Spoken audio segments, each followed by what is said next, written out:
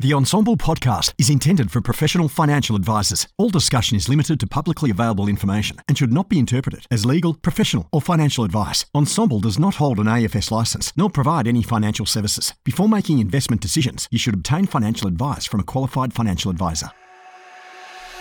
Hello, my name's James Wrigley. I'm a financial advisor and one of the principals of Melbourne-based financial planning firm First Financial. I've been a long-term listener and contributor to the Ensemble Group and podcast, picking up some amazing nuggets of gold over the years. And through this podcast and the people that I'm able to speak to and interview, hopefully I can continue to deliver some of those nuggets of gold to you. This episode is brought to you by Capital Group, one of the oldest and largest asset management companies in the world, managing multi-asset, equity and fixed income investment strategies for different types of investors. Since 1931, Capital Group has been singularly focused on delivering superior, consistent results for long-term investors using high-conviction portfolios, rigorous research and individual accountability. Hello, welcome back to another episode. I'm James Wrigley. I'm joined by Justin Lucas today. Justin from Coda. Thank you for joining me. Thanks, James. Happy to be here. Well, thank you for accepting my my invitation to join. We've known each other for a long while, for many years back, at a bit of a distance these days. But good to chat with you and catch up. And I thought might be interesting for other people to have a listen about what you're up to and so forth. So maybe Coda Capital, maybe give us a bit of, a few minutes on what Coda is. We'll circle back to it, what you're up to now. But tell us about Coda and your team and let's go from there. Yeah, sure. So Coda is a business that was founded about 7 or 8 years ago. A few founders, but principally by Paul Heath, who many years ago was my boss at Goldman Sachs JB Weir, and Steve Tucker, who was the boss of MLC for some years. So they stepped out of their, very large bureaucratic organisations. Were looking to do something new, and sort of had this idea that they could start a firm that had similarities with the firms that they had been running in the past, but sort of distinguished itself for being entirely independent, not being aligned to a bank, not being aligned to a fund manager, and they thought there was a market in the high net worth and not-for-profit space for that type of thing. And there weren't a lot of competitors at that time sort of doing that in the high net worth space. It's sort of since changed where there's more doing it now, but that was sort of the idea. And it's grown really strongly. And I joined the firm with Alison Matthews, my business partner, coming up to 5 years ago. We're seeing huge growth. So we've started with absolutely nothing and a couple of employees, and now we've got sort of 120 employees, offices in Brisbane, Sydney, Melbourne, Perth, and managing about $11 billion. So I think everyone's been happy with the sort of growth that we've had. It hasn't sort of all been smooth sailing with getting new businesses going and challenges, etc. But in the main, it's going really well. 120 people. That's a big business. I'd had a sense of there was a few people there, but I didn't realize it was quite that big. That's incredible. Yeah, we made an acquisition last year where we bought a business in Perth that was called Redwood Alliance. Now Coda Perth, and that added some employees. We're really excited about that. Actually, we think Perth's a great market. Paul and Steve are actually originally Perth people, and we felt to do that market justice and to serve it properly, we really needed to have boots on the ground. It's a long way away and, a slightly different market to other ones. And so that expanded the team quite a bit when we did that. Yeah. Maybe let's go back a bit in your journey in financial advice. As we were talking before we pressed record, you have worked for some of the bigger groups, these groups that are targeting high net worths and not-for-profits and the like, as you touched on. I suspect that's probably a little bit different to where most of the people in the Ensemble community might sit. I think the Ensemble community is often a lot of small businesses, individual advisors and so forth. So it seems like a bit of a different world, I would guess, from where a lot of them sit. But talk us through your employment journey to... Yeah, look, I mean, it is and it isn't. There's certainly big sort of commonalities between what all advisors do, I think. But it is targeting a different segment, that's for sure. My career, as you know, sort of started in a WHK Supermaster and a sort of a focus that you would understand. I had a great time there, learned a lot. Great group of people. I used to work with a lot of them. Yeah. And then, really the only reason I left is I wanted to travel, and I backpacked around Africa for a little while, and then wound up in London. And I really didn't have sort of much expectation of what I would do in London. I didn't want to pull beers, but I wasn't sort of sure how my financial planning and paraplanning background would translate to London. It's obviously a different market, and the laws are different. So I didn't know, but I was really, really fortunate. It was sort of a lucky situation where, for me, where UBS sort of had a lot of things going on in 2008, and they had a lot of people leave the organisation, and they were really keen to get people to come in. And I was lucky enough. I think there were 12 people that joined pretty much on the same day that I did, and like 6 or 7 of them were Australians. So it was a funny, great fun sort of atmosphere, and it was sort of eye-opening to me to work in that environment. It was sort of, stereotypical private banking in Europe and London. We were right in the heart of Mayfair and in Green Park. Incredible sort of wealth, very international. They had sort of 2 floors, and one of the floors was international desks, and a Chinese desk and a Russian desk, and et cetera, et cetera. So it was really eye-opening for me. It was certainly a really steep learning curve, because it was a market I didn't know.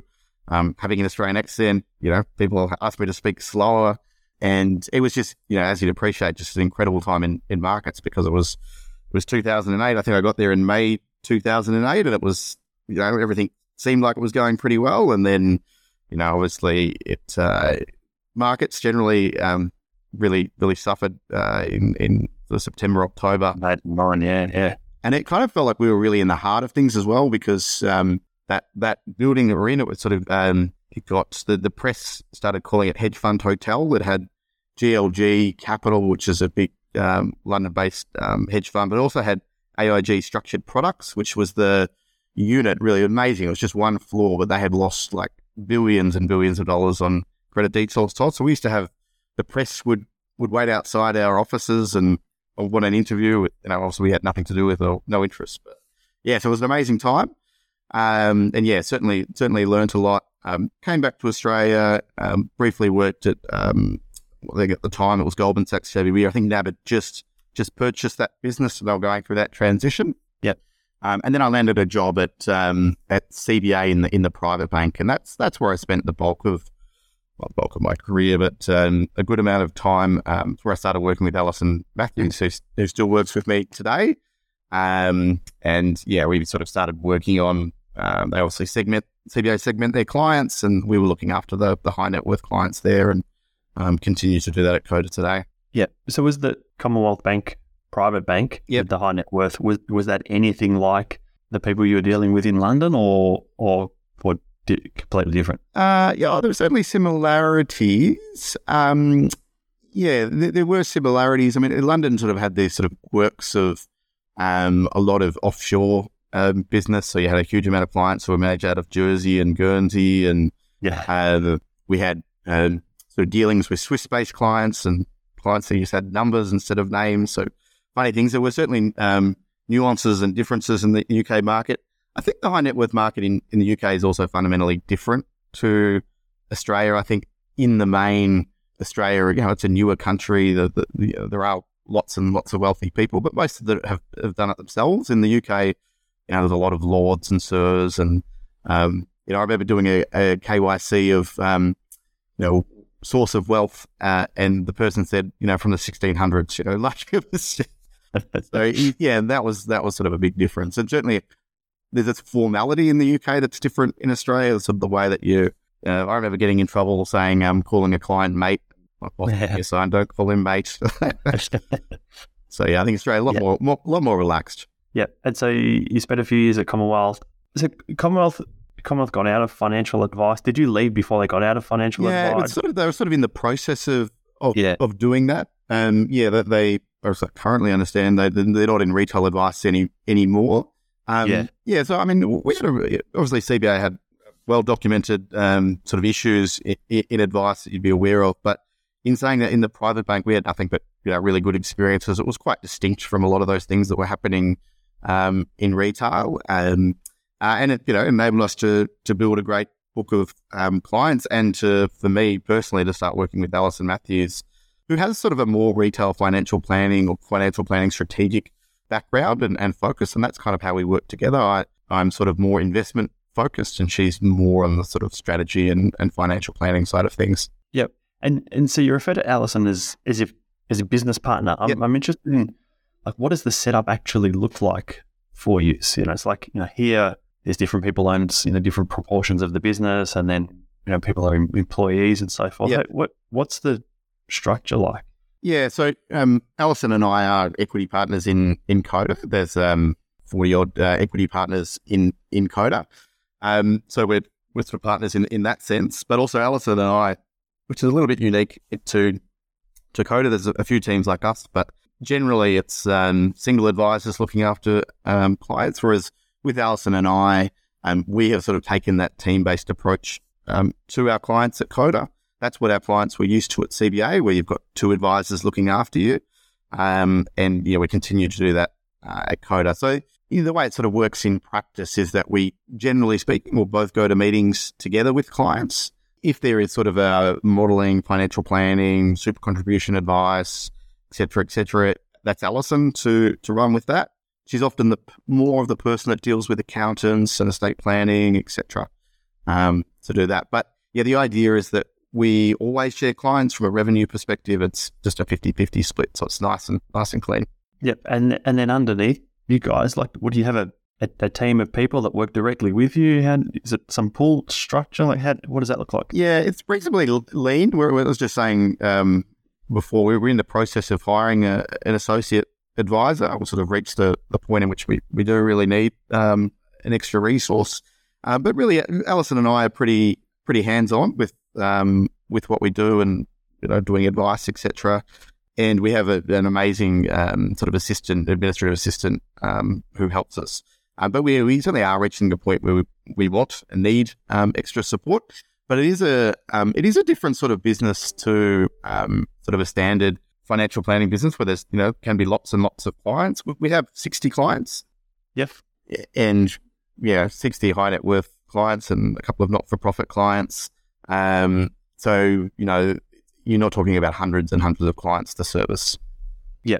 And we were talking before we pressed record about, and a lot of businesses, they're not trying to be the advisor, the financial planner, whatever you want to call it. They're not trying to be the advisor for everyone. They're pretty narrow in who they're wanting to work with. Yep. So you talk about kind of high net worth and not-for-profits, but is there anything else that kind of identifies, these are clients that we really like to work with? Yeah. So, I mean, it's talk to sort of the average type of client. We steer away from having sort of hard minimums and saying we'll only look after a client with X dollars, etc.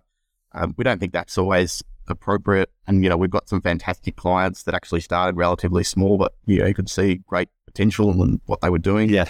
But the average client, if you sort of work backwards, is about $5 million of invested money with Coda.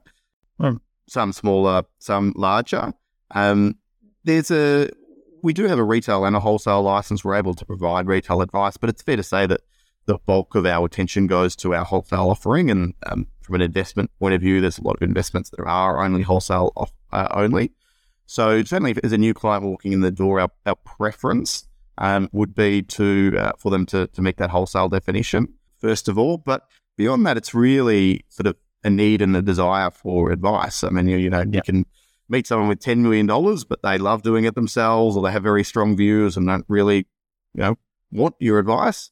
And they meet your objective on a sort of financial metric, but they're not actually in need or don't think they're in need of your advice. So I guess that's the two elements that they generally have a few $1 million to invest. Most of the time wholesale in terms of the classification, but most importantly, have a need for advice.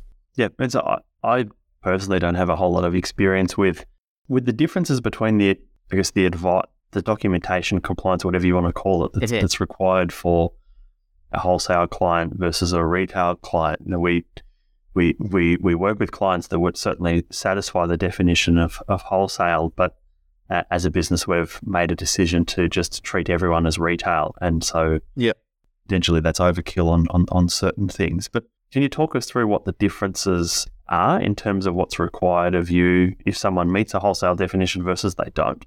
We've always sort of taken the approach that even though a client may meet a wholesale definition, that we don't want to sort of not do components of the retail process that are very valuable.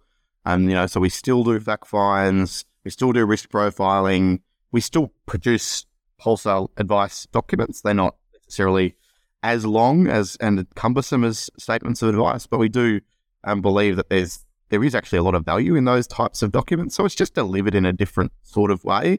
Certainly our focus on doing wholesale advice isn't driven by like a desire to cut down on compliance. It's really because we know that there's a pool of investments that we couldn't otherwise access if they weren't classified as wholesale. So that's sort of the main reason. That's the main distinction. It's not so much about the advice looking dramatically different. It's that there's things that we can include in portfolios that we wouldn't otherwise be. So more of a focus generally on things like private equity, private debt, private infrastructure, various hedge fund strategies that we wouldn't otherwise be able to get into client portfolios. And where do those investment opportunities come from? Is that you sourcing them? Is it Coda sourcing them? Like how do the doors open to these opportunities? Yeah, so we do have a central research team based out of Sydney, and on a funds perspective that's led by a guy, Jason Coggins. And so he's sort of tasked with finding these opportunities.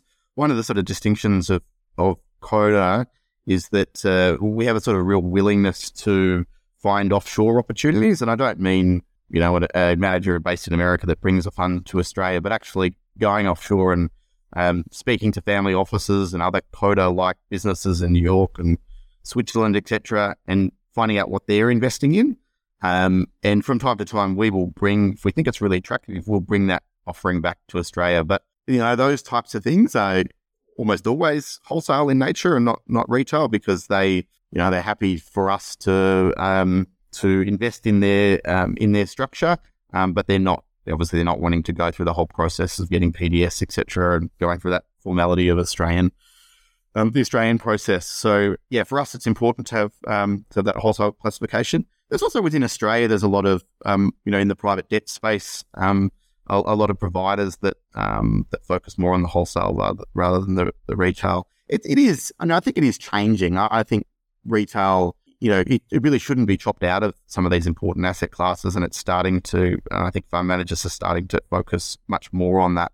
So it's making its way through. But and do you get clients coming to you because they want to is that one of the big draw cards of clients coming to you? Is that they have the opportunity to invest in these things, or is it's just part of the process where you're talking about these different opportunities? Yeah, I think it's more part of the process. I mean, most clients that come to us are probably similar in clients that would come to you. They come to us because they're friends of an existing client or family of an existing client, or they're connected to corporate advisory or accountants that we work with.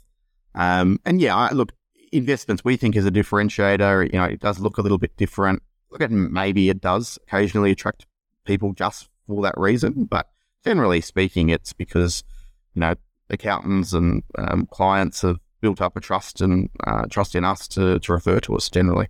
Yep. Now, I saw on your LinkedIn in the last week or two, you'd actually been on an overseas trip. Did it look like a research type trip? It was more of a trip. Was it a holiday or a few people asked me if it was tax deductible. It was much more of a holiday. My in-laws are in Bangkok. So it was really just a comment. And look, he sort of had I put it on LinkedIn as a comment about sort of my insights into Asia. We do invest into Asian equities, it's an area of the market, and including, interestingly, Vietnam is an area of the market that we do think is interesting. So it had some relevance to legitimate work, but it wasn't actually a legitimate. Do you get the opportunity to go to, I don't know, talk to some of these family offices overseas or whatever? Do you as an individual advisor ever get along to any of those things? Yeah, look, I personally haven't, but I know that there's quite a lot of partners that have, and certainly Jason and the research team, regularly do it. And they're off to Europe in the next week or so.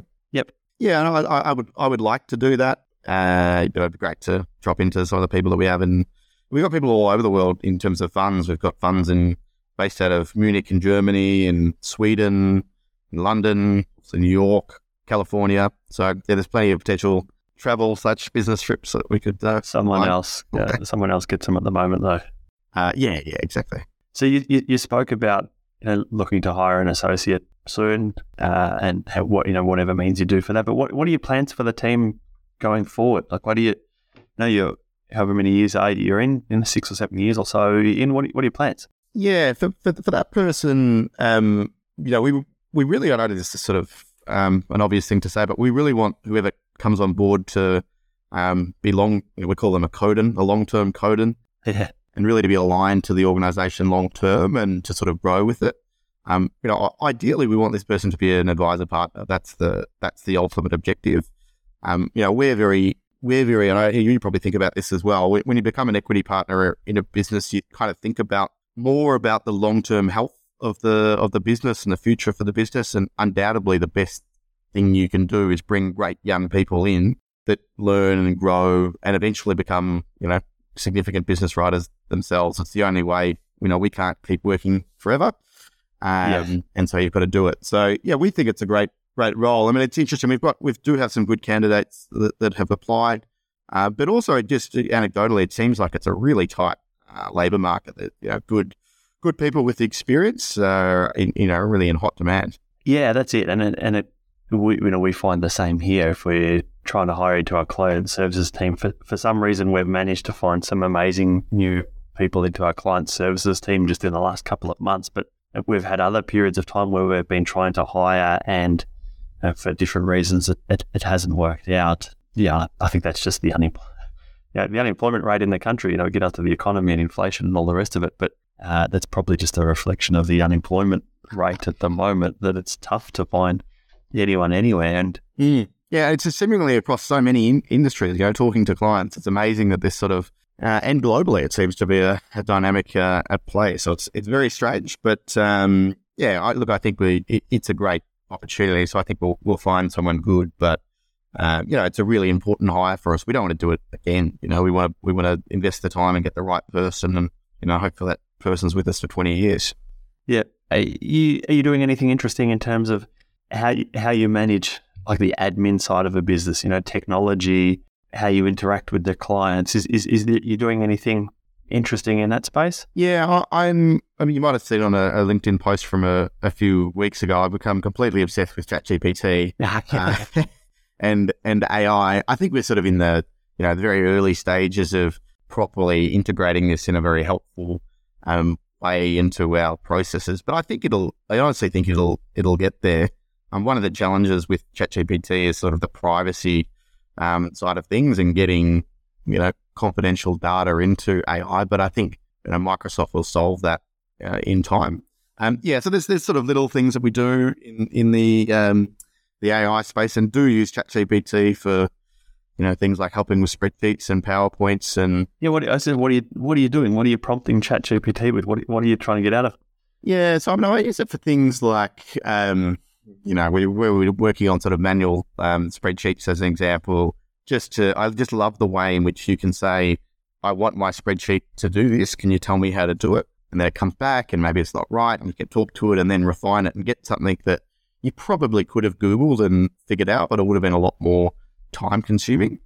Yeah. I've had to play around with VBA, Visual Basics, which is sort of the programming that sits behind Excel, to automate some things as well. And again, like ChatGPT does an amazing job at doing that. So I think it does all those sort of things well. I think in the future, I think, someone's going to work out a way of integrating AI into the production of SOAs and advice, etc. And it'll make everyone's life a lot easier. But I'm just watching this space at the moment. Yeah, I had to play around with it a while ago now and just put some prompts in there to say, no, I need to do a statement of advice. I want to move from this superannuation fund to this superannuation fund, put a cost comparison table in there. And it, took me a bit of prompting backwards and forwards, but within the space of 10 minutes or so, I probably had the outline of what we would call in our SOA presentations one of the tags. So our paraplanners, there's a list of different strategies that they're putting in the tags, and it spat it out. It's like, this is crazy, and soon enough. Yeah. But to your point about the personal information, you need to obviously be really careful about what you're feeding the machine. Yeah.